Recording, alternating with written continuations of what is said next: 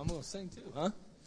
All right, these guys are going to do a song, and unfortunately, well, for me it's fortunate, but Brother Mark's not here, and in the men's conference I got a chance to sing some bass. And I'm one of those frustrated bass singers. You know, I was always a tenor, but now I get to sing some bass. So let's go ahead and try it, fellas.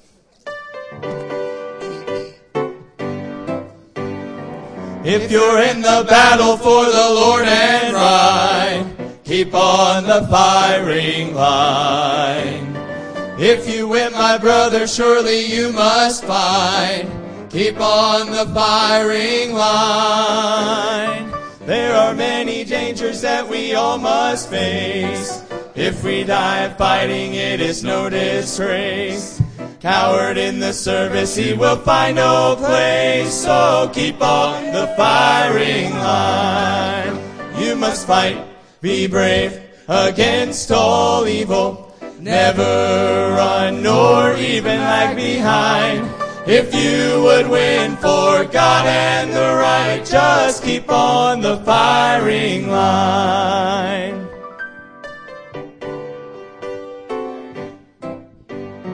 When we get to heaven, brother, we'll be glad. Keep on the firing line. How we'll praise the Savior for the call we had. Keep on the firing line. When we see the souls that we have helped to win, leading them to Jesus from the paths of sin, with a shout of welcome we will all march in. So keep on the firing line. You must fight, be brave against all evil. Never run nor even lag behind. If you would win for God and the right, just keep on the firing line. You must fight, be brave against all evil. Never run nor even lag behind. If you would win for God and the right, just keep on the firing line. If you would win for God and the right, just keep on the firing line.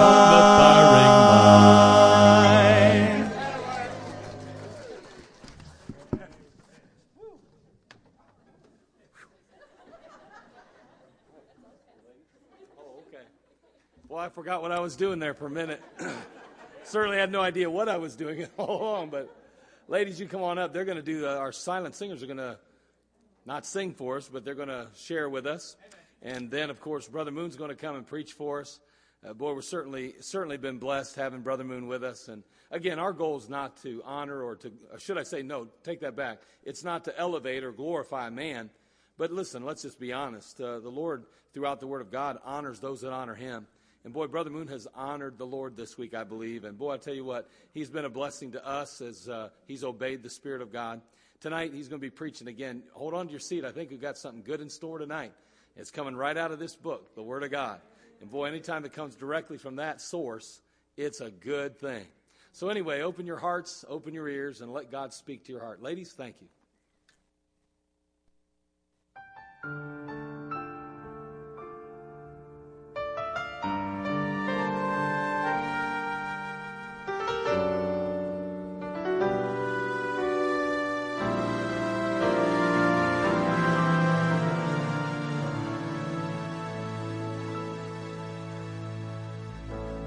His heart was broken, mine was mended.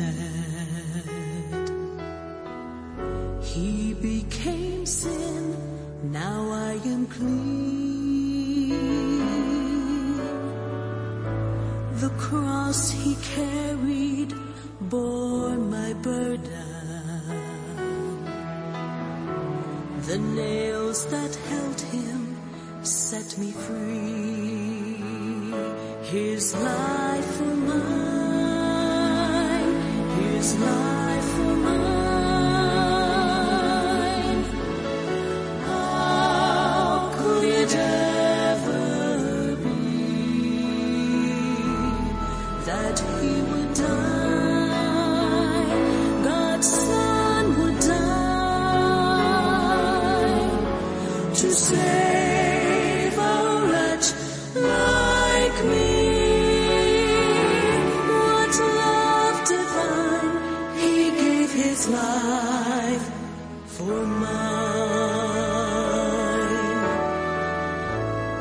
His scars of suffering brought me healing.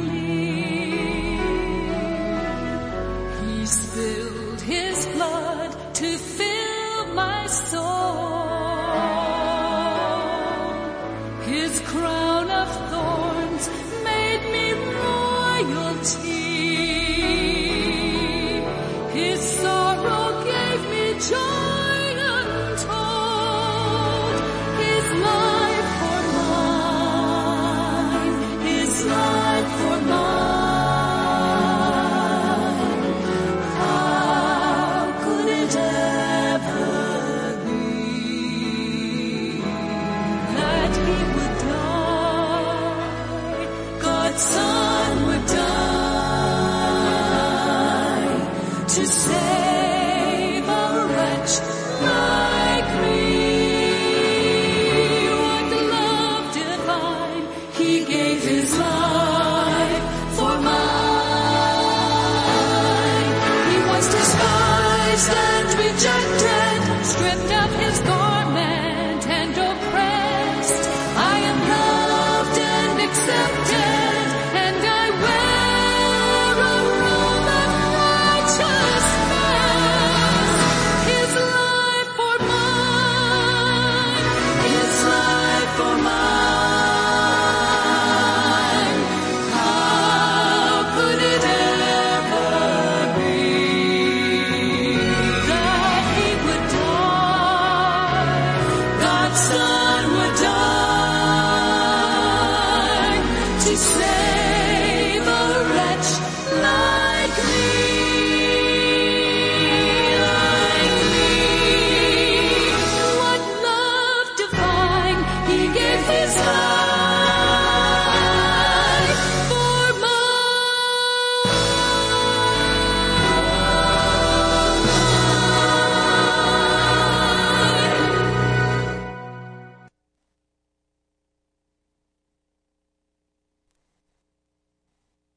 Well, if that doesn't crank your motor, you may not have any fuel in your tank. And so, what a great song. I may ask them to come back and do it again. Would that be all right? Not right this minute, but later on. If you have your Bibles, turn to the book of Romans, if you would, tonight. Romans, boy, it was good. Music has been just fabulous this week. Brother Josh, thank you. He's out taking a smoke. Bless his heart. Wore him slap. Oh, there he is. I know he went to Shawnee. I know what he does. I told my wife that I said that Brad was in jail, which he wasn't much, and just that one time. But yeah, in jail 4 years. He was He was like a normal jailmate too, brother. Worthless. Anyway. And I said that his mom saw it on the internet. Is that where she saw it?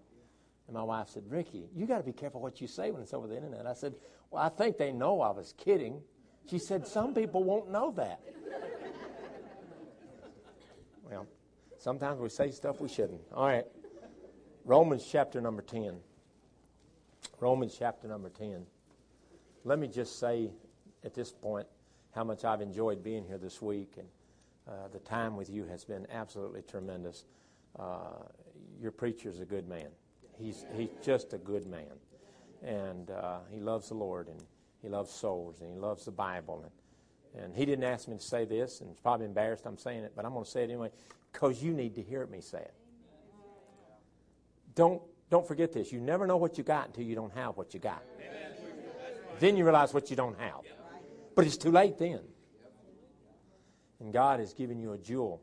He and his wife and his family they're precious people. And I know you know that already. But I see it from a different perspective than you do. And I don't travel as much as I used to. I used to, with tour groups and stuff, I was all over the place and so forth. And I'm not that way anymore. I think last year I was out 6 times or something like that. I did 3 revivals. And so I don't do as much as I used to. And travel, I can't. They pay me to be there occasionally, so I do have to be there occasionally. And so as a result of that, I don't get to go out as much. And rightfully so. I don't need to go out as much. But with that said, I have been in a lot of churches. And I said this Sunday night. you don't know what you have in the way of music. And that makes you got several pianists. You know how many churches have one person that can barely play the piano? If they have that.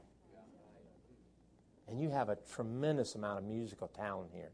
And God has blessed you. I want to thank Him for it and take advantage of it and enjoy it. And then God's given you a man who is stuck by the stuff. See, people don't do what he's done. You know how I know? Because I know preachers. And God has blessed because of that. Faithfulness is something you just can't buy. You just can't buy faithfulness. And, some people are just hired guns to come in and preach and leave. But that man of God that stays by the stuff and preaches and loves God year after year, month after month, week after week, day after day, and he just keeps doing it. That's a real find, a real jewel. And thank God for him. And I want to thank all of you for all the things you've done for me. Somebody gave me a little gift up here. I thought it was mine. I took it last night, but there's no name on it, so I don't even know who to thank. So whoever did that, thank you so much for your kindness, your kind words, and everything else. And I saved this one tonight for last. So I'll slip out the doors. There won't be any kind words. And whoops. But anyway, no, seriously, thank you so much. It's a joy, and it's my honor and privilege to be able to stand behind this pulpit of the man of God and to preach to His people, the people of God, a great assembly of people who love the Lord and love souls and love the Bible and love righteousness and want to do right. That is a pretty awesome thing. And I am awestruck by it. I'm humbled by it. And I'm so grateful and so thankful for it. And thank you so much for the opportunity and privilege, preacher, of letting me come and be a part of this. I'm just thrilled to death that I got to be here. And I razzed Josh and Brad. And y'all know I'm just joking, cutting up. Brad wasn't in jail.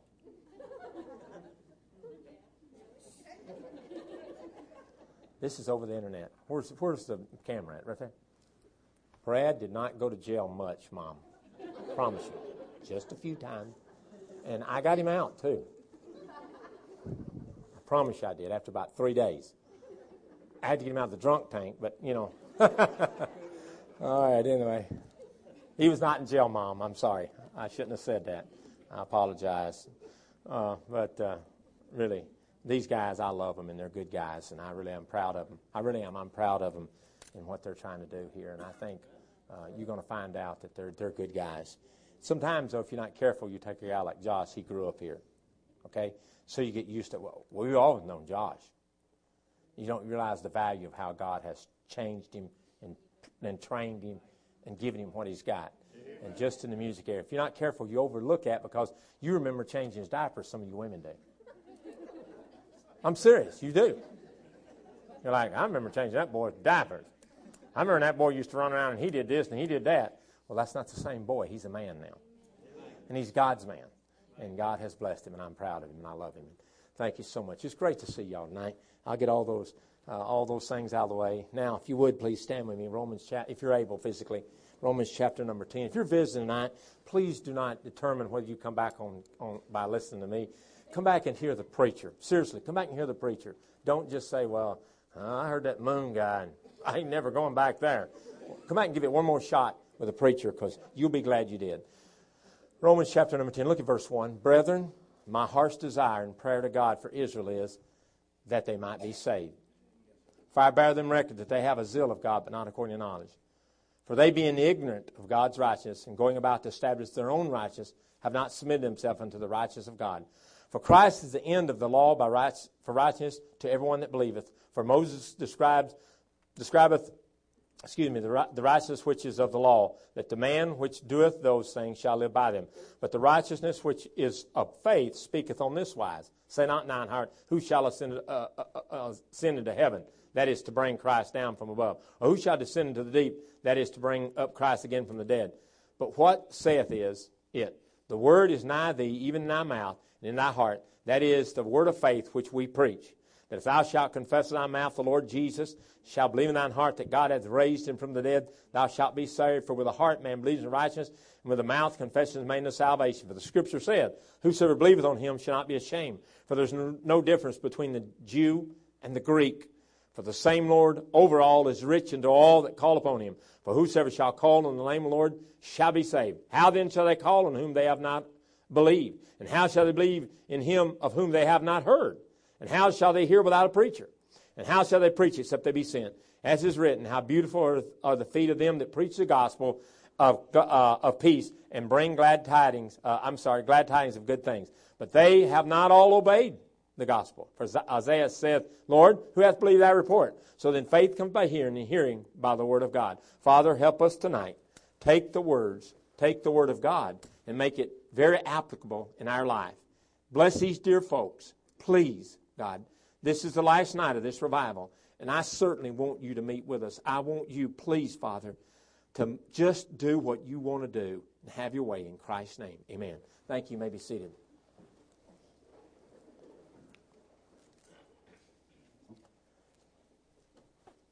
In this passage of Scripture that I've just read, let me read another passage that I think will be a help to back it up. Not that it needs it. But chapter 9 says this, I say the truth in Christ, verse 1, I lie not, my conscience also bearing me witness in the Holy Ghost, that I have great heaviness and continual sorrow in my heart. For I could wish that myself were cursed from Christ for my brethren, my kinsmen, according to the flesh, who are Israelites, to whom pertaineth the adoption and the glory and the covenants and the giving of the law and the service of God and the promises. Notice he said, I have great heaviness and continual sorrow in my heart. Why? For I could wish that myself were cursed from Christ for my brethren, my kinsmen, according to the flesh. Then he says in chapter 10, verse 1, Brethren, my heart's desire and prayer to God for Israel is that they might be saved. The word desire here means to long or to yearn after, to crave, a strong wish.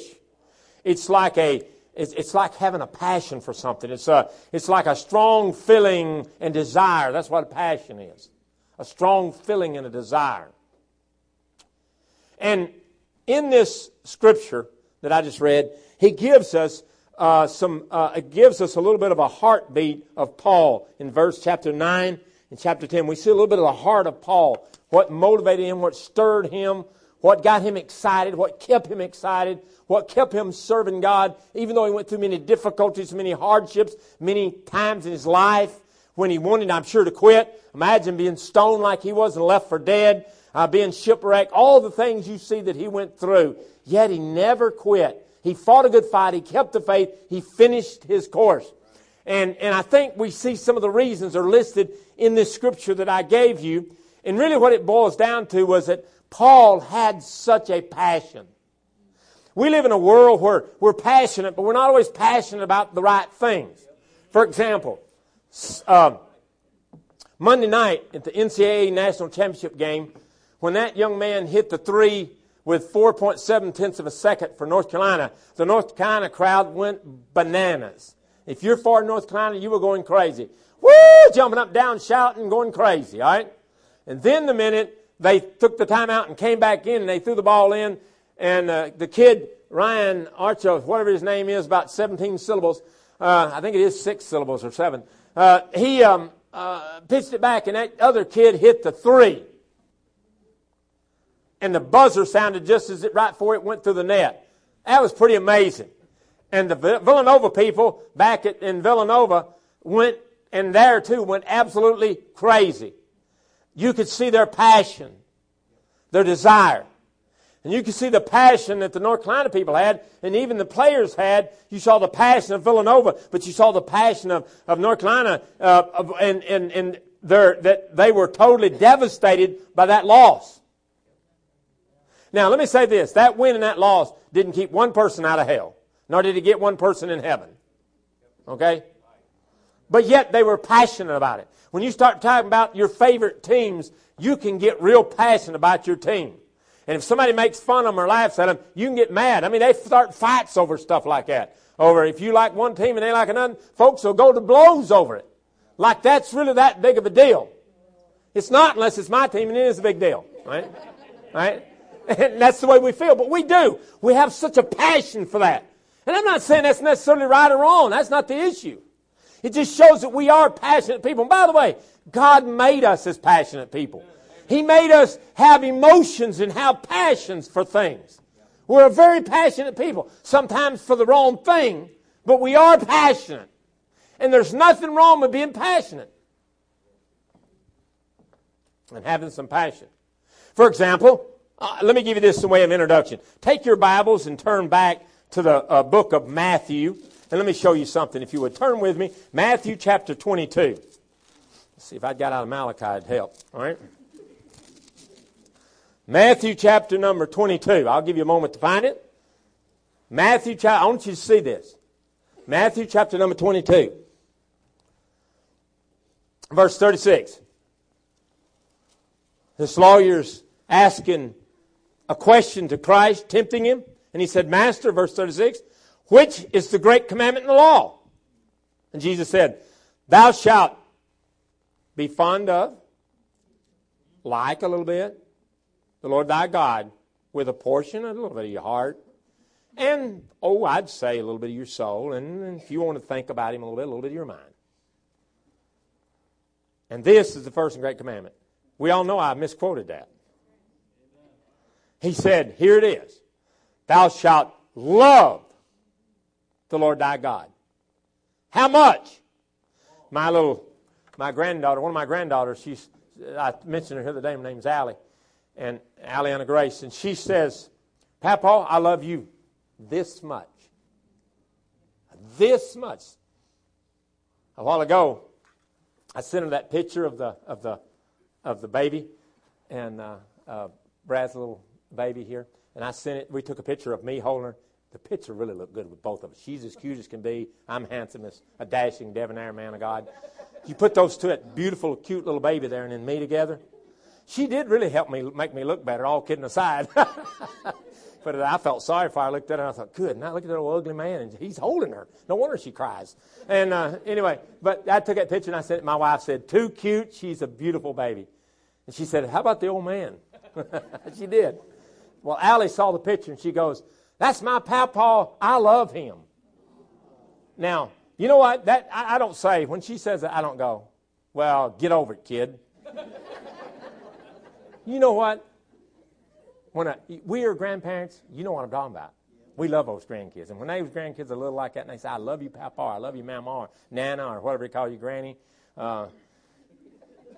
Is that, y'all going to have her, you going to have them to call Granny? Okay, good. What are you going to have them to call Brother Mark? Brother O'Donnell. Mrs. O'Donnell, Granny, what about? Remember, just remember before you make a statement, you do work for him. I'd be very careful. Choose your words very wisely. You do want a job. All right? But boy, when they start, boy, every grandparent in this room knows what I'm talking about. Your heart is melted when they do that.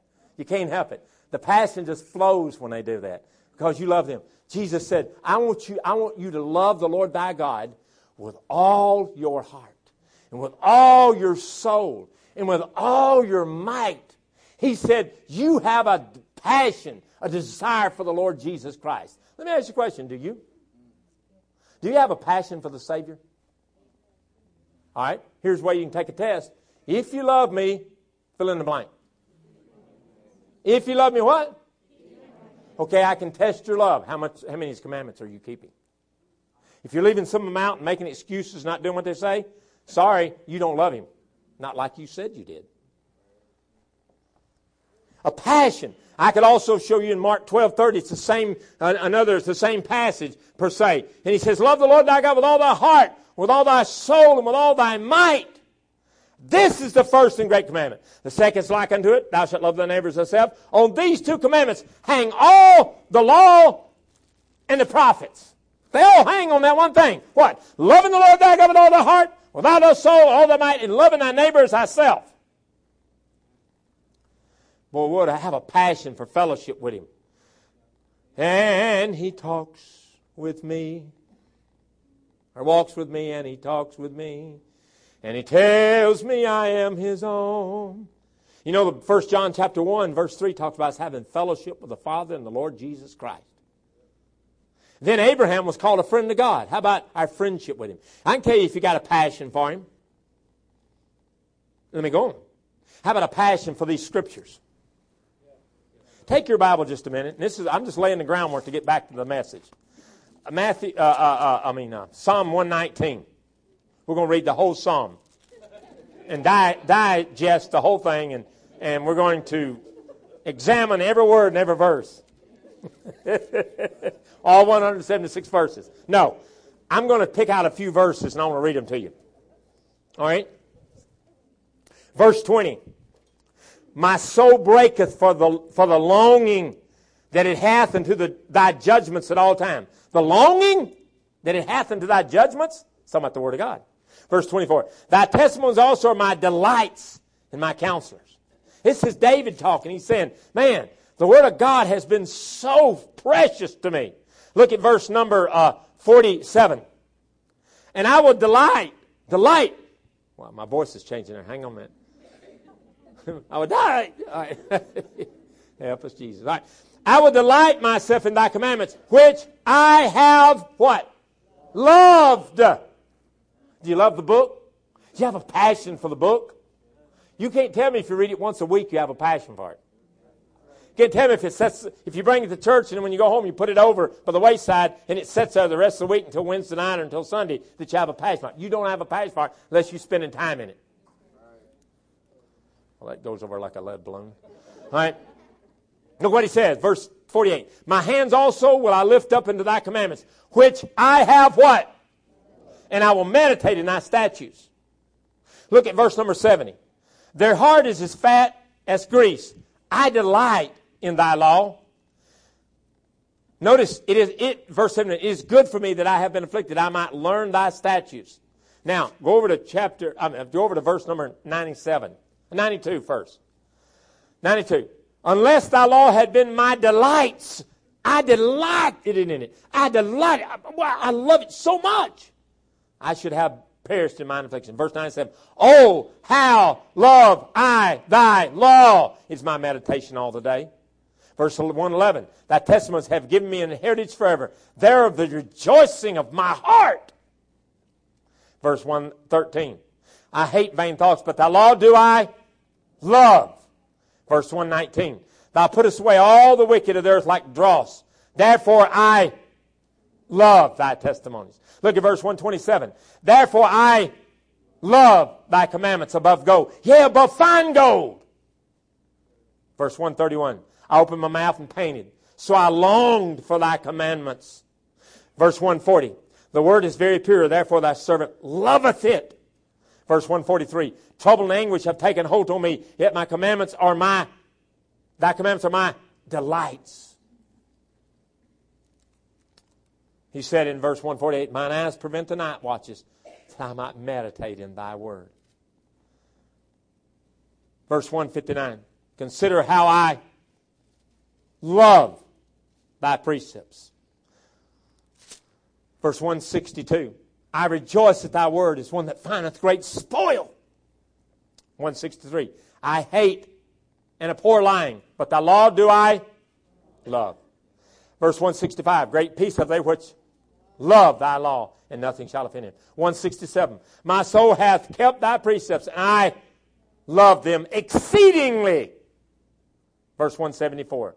I have longed for thy salvation, O Lord, and thy law is my delight. Do you see what I see? Look, the Word of God was his passion.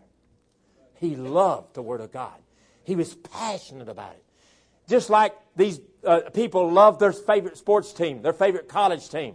They love them. And when they're losing, they're like, oh, no, come on, get rid of the coach. Fire him. It must be the coach. Could just be the players aren't playing the game, but just thought I'd throw that out extra. But man, we got to win. I don't know why. See, I was raised in southern Tennessee, northern Alabama. In Auburn and Alabama football, they're passionate. They're pretty passionate in Tennessee too. But when Auburn plays Alabama or Tennessee plays Alabama, there's a heap of passion. Brother, there's passion. They don't mess around. It's like Michigan State and Ohio State. Michigan and Ohio State. They don't like each other. There's such a passion. It's like Duke and North Carolina in basketball. There's such a passion there. Whether that's good or bad, I'll not say. But I will say this. There's a passion for those teams. But yet God says you ought to have a passion for the Savior. You ought to have a passion for the Scriptures. You ought to master His Word, memorize His Word, meditate on His Word. Have a passion. And that brings me to the message of the day. And that is having a passion for souls. But some have compassion, making a difference. And if you go over there to Jude 22, you'll find that he talks about pulling them out of the fire and so forth. What are you talking about? Keeping them out of hell. Let me tell you why Christians quit soul winning, quit trying to reach people, quit their bus route. Some of them do. It's because they lost their passion. They're not as passionate about it as they used to be. I remember when Brad started dating Megan. I mean, you couldn't keep him off the phone. And every time there was an opportunity to leave town, those tires were on the road coming to Ohio. I mean, I had to come here for something, and he volunteered to bring me and drive for me. Which I let him drive because I don't like to drive that much. And so he drove all the way here and back. Why? Just so he could see her. A young man starts dating a young lady all at once. I remember when I was here last year, there was a young couple sitting over here on this side. They were sitting over here on this side. They got married and moved over there. I don't know what the difference is. You're the only one over here. I don't know what that says either. There used to be seven of them looking for a wife over here. But anyway, but I'm not making any reference to anything. I'm just saying. But after church, I watched them. I watched them as they looked at each other. I mean, it was like, I am mad in love with you. And I think they are. You remember when you first, some of you guys that's ain't old enough to, you came over with Noah on the ark, like I did. You was there with Moses when he crossed the Red Sea. You remember how you used to feel about that little gal sitting next to you? Remember how you couldn't get her off your mind? You couldn't wait till the next time you got to see her? Now, nowadays, they can just chat. They can FaceTime and all that kind of stuff and actually see them. Ours was, if you had that. And it was long distance. Mine was, so I could only talk once a day for just a few minutes because I couldn't afford to pay the phone bill. And so what I did was,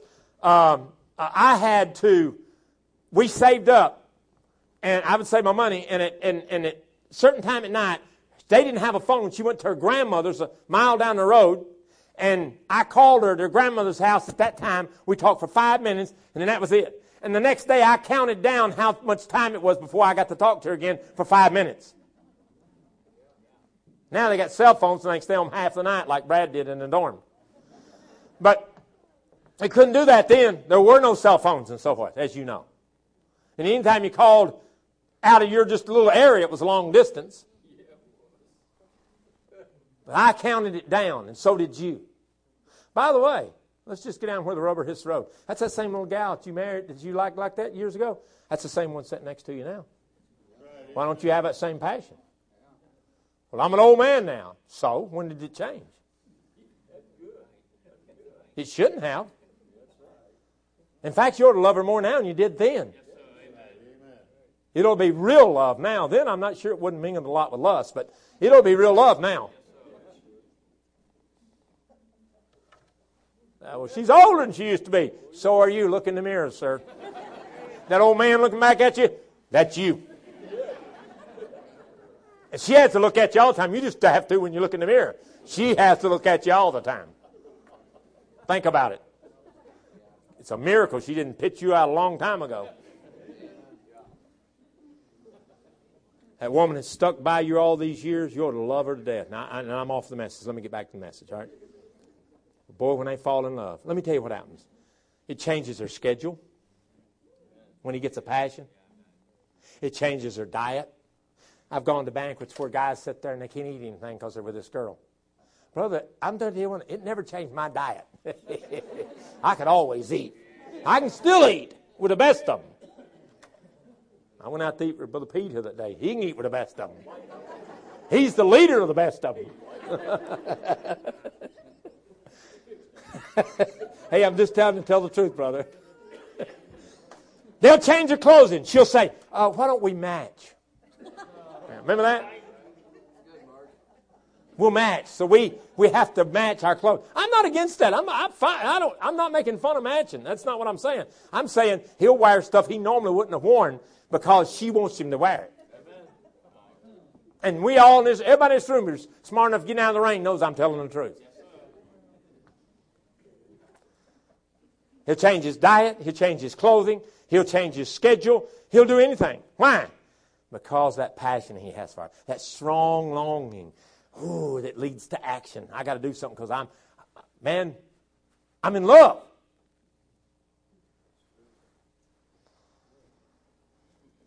Now, why is it we lose that passion that we have for the Lord Jesus Christ or for the Scriptures? Why is it we lose that passion? I remember when I first got saved, I couldn't wait to start telling everybody I got saved. I went to work the next day. I'm working a bunch of heathens. I went to work the next day and I said, hey, you better get saved or you're going to hell. And it's not really probably the best approach.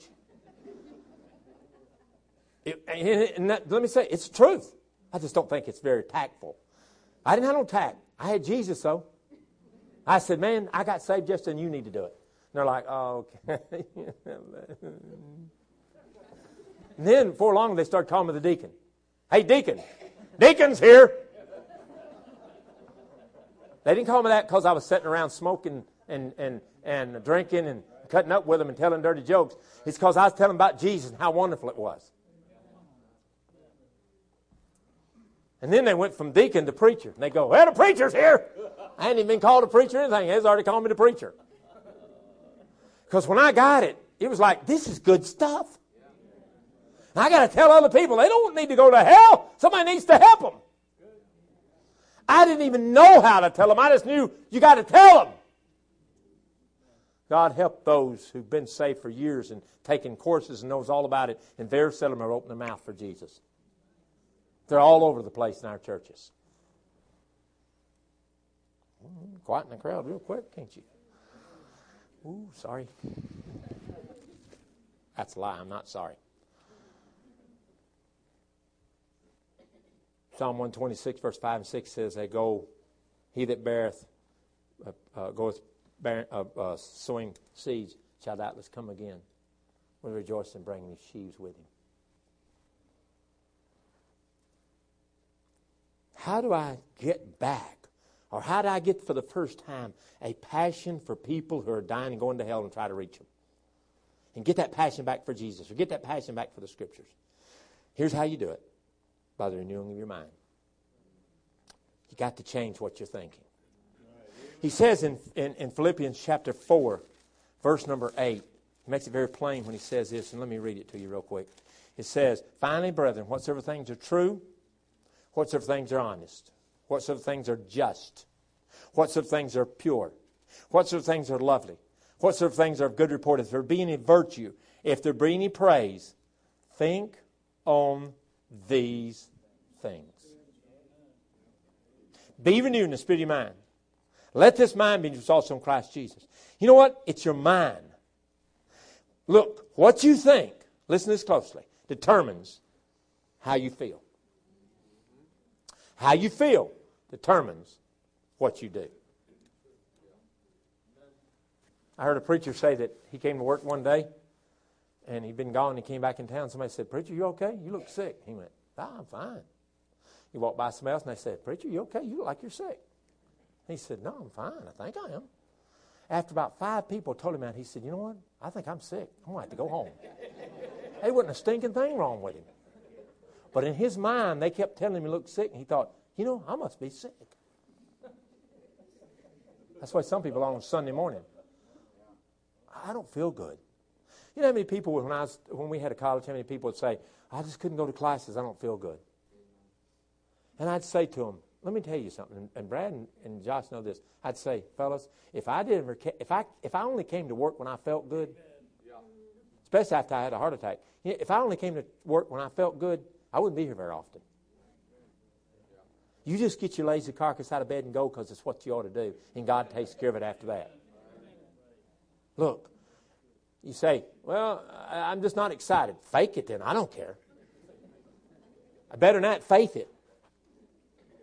Faith it.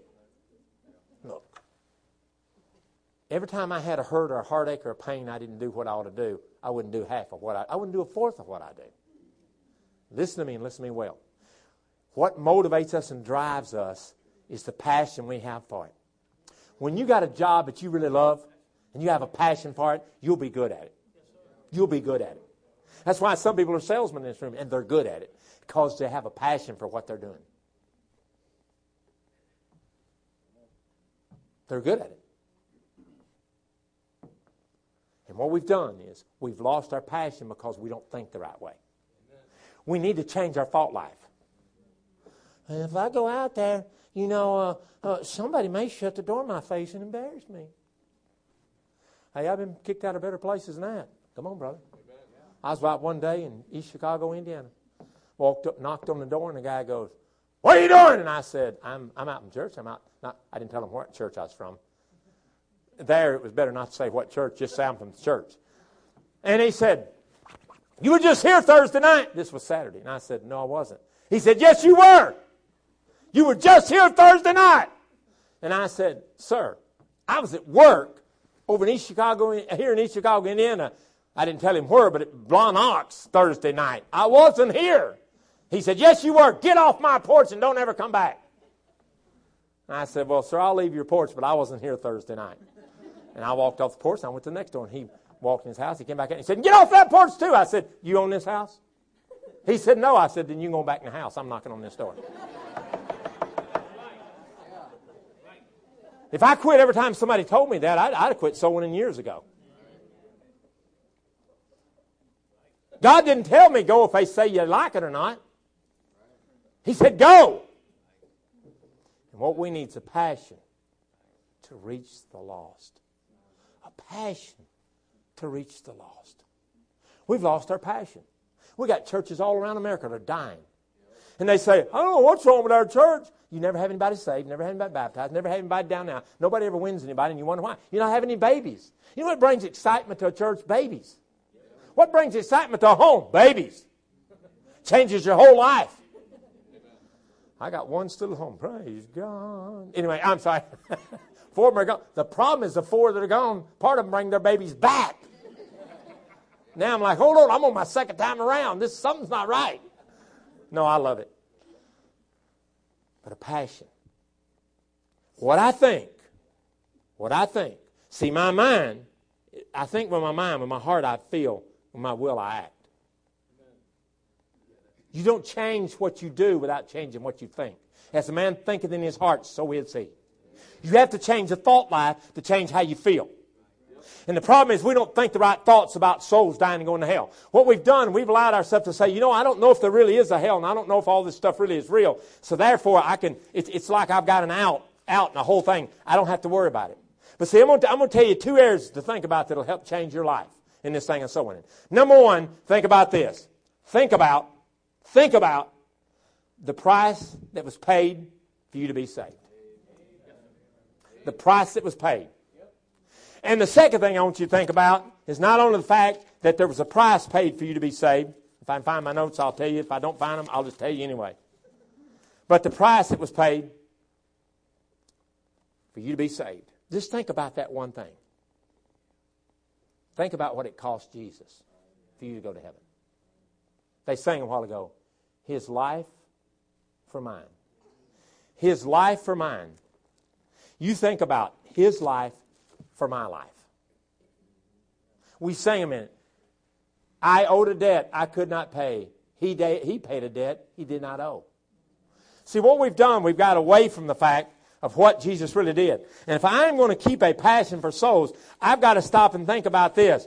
What the price that He paid and the penalty for my sin. The price that was paid and the penalty for my sin. Those 2 things, if you just stopped and took just a few moments and thought about what they are. Let me start with reverse them in order. Let me start with the first one, the penalty for your sin. Now, we don't like to think about it, but we're going to tonight anyway. Take your Bibles and let's go back over to Luke. And let's look at the penalty that was paid when Jesus said what? And we're talking about the man who, the man on the cross, when Jesus came and said to him, not the man on the cross, but when the beggar came. Luke chapter, let me get there, 16. Lazarus. Look at it with me. There was a certain rich man, verse 19, which was clothed in purple and fine linen and fared sumptuously every day. And there was a certain beggar named Lazarus, which was laid at his gate full of sores, and desiring to be fed with the crumbs which fell from the rich man's table. Moreover, the dog came and licked his sores. And it came to pass that the beggar died and was carried by the angels in Abraham's bosom. The rich man also died and was buried, and in hell he lifted up his eyes, being in torments, and seeth Abraham afar off, and Lazarus in his bosom. And he cried and said, Father Abraham, have mercy on me, and send Lazarus to me, and dip the tip of his finger in water, and cool my tongue, for I am tormented in this flame. Now, folks, we need to go back to realizing there's a penalty for our sin. And the penalty for our sin was death in hell. And we've gotten away from it because our culture says that's too harsh, that's too cruel. But you go back to our text, if you would, that I read out a while ago. And look what he said. You get the motivation here for the salvation. You get the motivation when he says, my heart's desire. He says over here in chapter 9, I'm willing to be accursed for my brethren. Why? Because I don't want them to go to hell and burn forever. And what he said, don't let them die and go to hell. I'm willing to go to hell for them if I could just get all the Israelites saved, if I could get them all born again. Look, you think about hell, about the darkness, the falling, the crying, the moaning, the screaming, the thirst, the pain, the separation forever and ever and ever and ever and ever. And Christ talked more about hell than he did about heaven. And the reason we've lost our passion for souls is we've forgotten what hell's really like. We kind of just take that and blank it over here out of our mind, and kind of, when we read it, we just kind of speed read through it and forget that there is really a hell, that every man, woman that dies without Christ is going to burn in eternal lake of fire, not for a week, not for a month, not for a year, not for a century, but for all time. Year after year, century after century, they're going to burn in the lake of fire. We don't like to think about that. Yet it's true. And we've gotten away from what hell's really like. And we've listened to it, and some religions have gotten away from that. And they say, y'all are too harsh. Look, they won't think we're harsh when they die and go to hell. Look, folks, the reason it sounds so harsh is because it is harsh. And we don't want one single person to go to hell. Not one single person do we want to go to hell. And what we've got to do is we've got to stop and start realizing the penalty for sin is death in hell. Know that, back at our text. It says, but what saith it? Verse 8, the word is nigh unto thee, even in the mouth and in the heart. That is the word of faith which we preach. That thou shalt confess in the mouth the Lord Jesus Christ, shalt believe in thine heart that God has what? Raised him from the dead. Thou shalt be saved. Well, how did he die? He died for our sins. Christ had to go to the cross. We just had Easter. I don't know if you stopped during that week before Easter and thought about what Jesus was going through when he went to Calvary. But in my mind, when we take the Lord's Supper, preacher, I think about what happened. And I sit and I have a routine I go through that reminds me that when they took Jesus, they blindfolded him, they smote him in the face. They plucked his beard out. They spit upon him and mocked him. You got to remember, this was the Son of God. This was God in the flesh. He could have annihilated them with one word. And he chose not to. Why? Because he was dying for our sins. See him as they take that cat of nine tails and they stretch him over that thing. And the skin's tight. They got his back, no clothing on his back. And watch him as they take that whip. Those guys who are trained to do it. And jerk back. And it just fillets the flesh. And they do it again. And those little pieces of glass and broken stuff, bone and stuff, sticks into his body. Just sticks in like a hook in a fish's mouth, a fish mouth. And then they pull back. And it just fillets the flesh. And they do it again. And it pulls back and And the blood's now trickling down his sides and running all over the place. And again, and it just fillets the flesh on his back, tears him open all the way through to the inside. I imagine his insides were even hanging out. Why was he letting that happen? He was paying my sin debt. Yes, sir. The silent singers a while ago. Silent singers. Singers. His life for mine. His life for mine.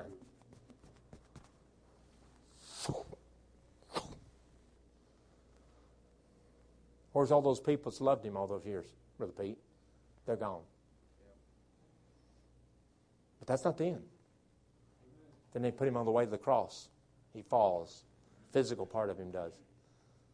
Then they take him to the cross and they lay him down.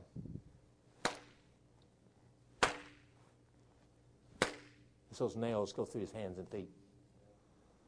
Bring that cross up and drop it in that hole. His bones are pulled out of joint when he goes down. His life for mine. His life for mine. What was he doing? Paying the sin debt that everybody in this room could he just come and say, Jesus, I take you. And Jesus says, got you. You're saved. His life for mine. I'll tell you how you can keep a passion for souls. Remember what it cost Jesus for your soul to be saved. That's what he paid for everybody. Every boy, every girl. Look, why do we run buses? Because those boys and girls have a soul. Their aunts and uncles have a soul. Their moms and dads have a soul. And let's face it, most people don't give a rip about their soul. I'll never forget. I've told this story, and I may have told it here. One of our bus captains years ago, Mrs. Turner, went over to 26th Street in Bank, turned right on, well, you can't turn right off the Bank there, but go down 26th Street and go across Bank, heading toward Portland Avenue. On the left, on the left was where the annex was. Remember that? On the right, there was a bunch of houses. And one of them was a drug house over there. There's a little boy that lived over there with his aunt. Mrs. Turner went to him and he said to her, he was crying and stuff, and she started talking to him. And he said, you know what, Mrs. Turner? I think I just want to take my life. I have nothing to live for. A little boy. I'm going to take my life. I have nothing to live for. Mrs. Turner said, oh, no, you don't want to do that. Why would you want to take your life? And he says, because nobody cares about me. She says, I care. She said, but nobody in my family cares. She says, no. Somebody cares. He said, no, they don't. My mama don't want me. I get a check from the government. And my aunt took me in only because she wants the check. And that's the only reason she took me. She wants the check. If you take the check away, she'll pitch me out. She doesn't even want me. And I have nothing to live for. And you wonder why we run those buses? Because there's little boys and there's little girls out there that may well say, I'd like to take my life because nobody really wants me.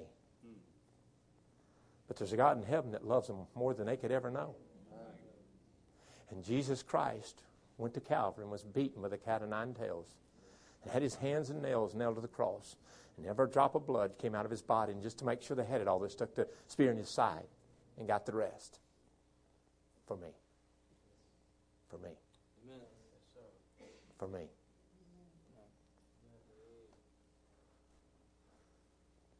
Because the price that Jesus paid. That's why I ought to be winning souls and have a passion. And if I'll keep that in my mind, as a man thinketh in his heart, so is he. If I'll keep that in my mind, I can't help but witness. And if I'll keep in mind what I deserve to burn in hell forever. In a lake of fire that never ends. And the only reason I'm going to hell is because of what Jesus did. Not what I've ever done. I could never even start to pay the sin debt. Singers, come back up here a minute. Can y'all put that back on? You do that, brother. Singers, are you still in here? Silent singers? While they're getting there, just hear me. Come on up. His life for mine. Here's why I got a burden. Let me move this junk out of y'all's way. Here's why I've got a burden. for lost souls. I'll tell you why. Because the price I deserve to pay, the penalty for my sin. Number one. Number two, because of who paid the penalty for me and what he paid. His life, go ahead, his life for mine. Think about it. The only reason you're going to heaven, go ahead and start, is because of what he did for you. That's the only reason. The only reason.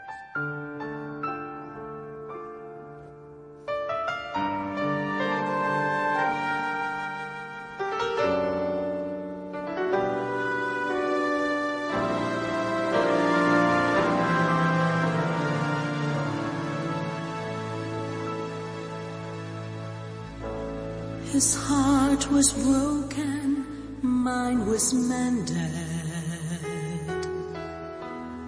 He became sin, now I am clean. The cross he carried bore my burden. The nails that held him set me free. His life for mine, his life for mine. How could it ever be that he would die, God's Son would die, to save a wretch like me?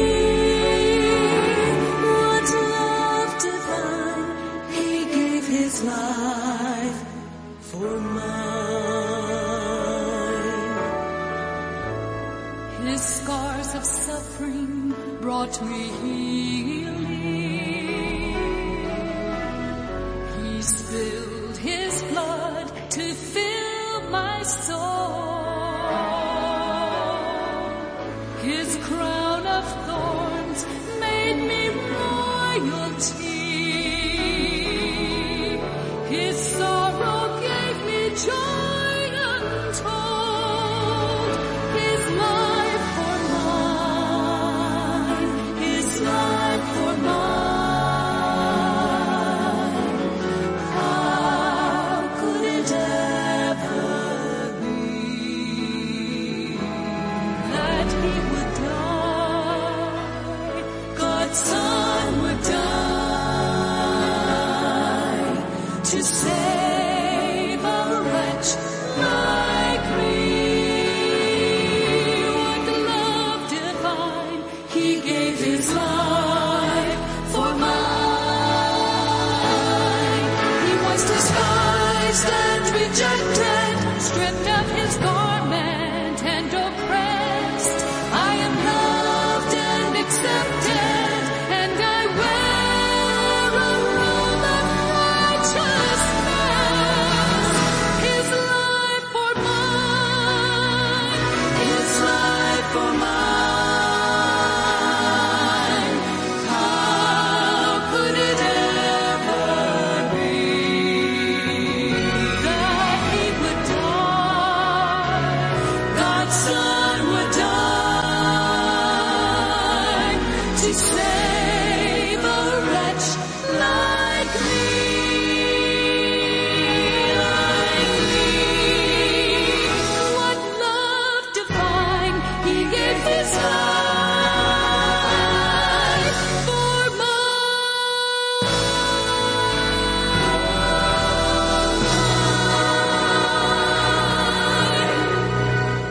Thank you, ladies. Now, we've got to change what we're thinking about. Our problem is we've got our mind on ourselves. My needs. You don't understand, but when I need this. No, but they're going to go to hell forever. But that's the only day I've got for fill in the blank. But they're going to go to hell while you're doing your for. Jesus, the last thing he said before he went to heaven was, "You shall be witnesses of me." Either he meant that or he didn't. And the truth is that we as Christians have lost it. we've lost our desires. We've lost our excitement about that, and we've lost it. But can you imagine what it's like when one soul gets saved in heaven?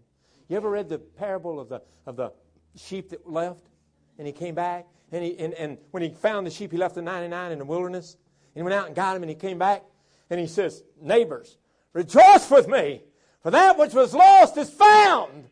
And he was excited. And then he used the illustration of not only the lost sheep, but of the lost coin. And he says this, he says, the lost silver. He said, look, this lady had 10 pieces of silver, and she lost one. And she swept the floor until she found it, and God lit the place up. And when she found it, she called her neighbors and friends and said, "Hey, neighbor! Hey, come where? Hey, let me tell you something. I found my coin that was lost." And he said, "There's more rejoicing in heaven over one sinner that comes than over all that." It doesn't matter. I'm telling you, there's rejoicing in heaven every time one person, Josh, make your way up here. One person gets saved. One person gets saved. And I have the opportunity to witness to people and tell them about Jesus and see them bow their head and say yes to Christ. Lord, give me a passion to reach people. Give me a passion to find somebody, a brother, a sister, a mama, a daddy, an aunt, an uncle, a cousin. Boy, people all over the place are dying without Christ. What are you going to do? That's the question. Listen to this song.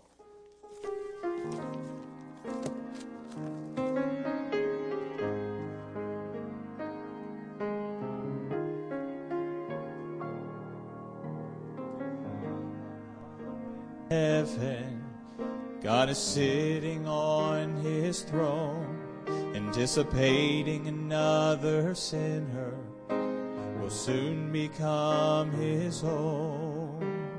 Years of wasted living and years of toil and strife are just about to be over as He receives the gift of life. Go sound the horn, strike up the choir. A sinner is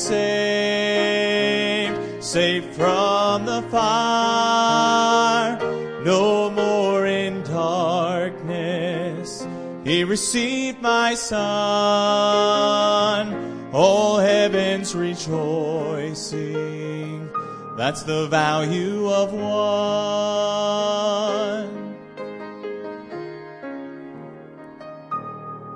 The Holy Spirit has been working to soften up a heart.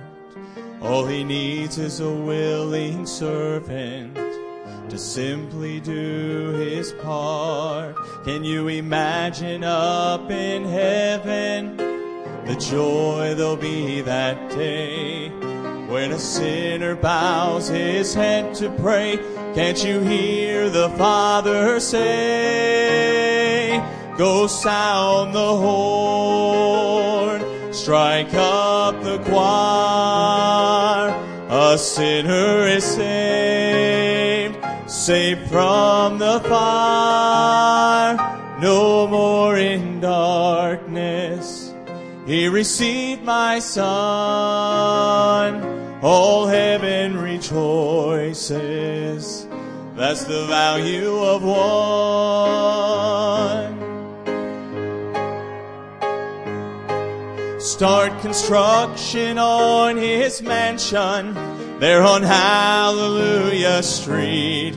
He doesn't know yet what is waiting when the Savior He will meet. He'll meet. Go sound the horn, strike up the choir. A sinner is saved from the fire, no more in darkness. He received my Son, all heaven rejoices. That's the value of one, all heaven rejoices. That's the value of one.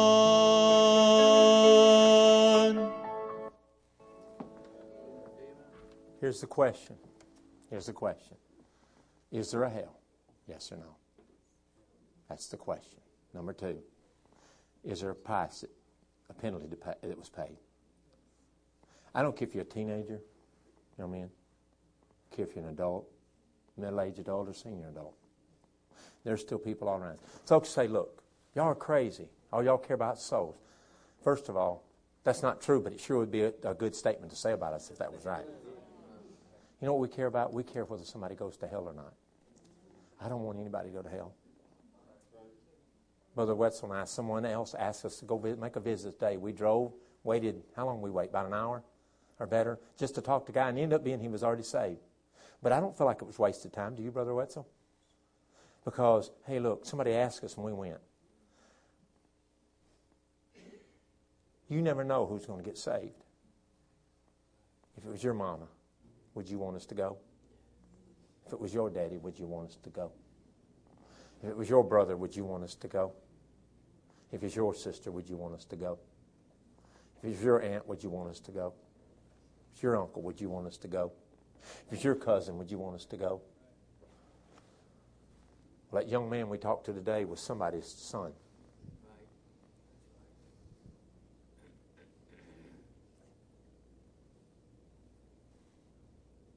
You know what?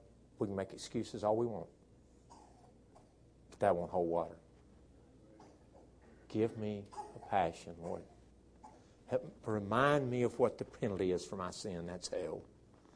And remind me of the price that was paid so I didn't have to go there, Lord. And give me a passion for souls. Jen, I'm going to ask you just to quietly play through that. Father, I pray you'd bless now this invitation time.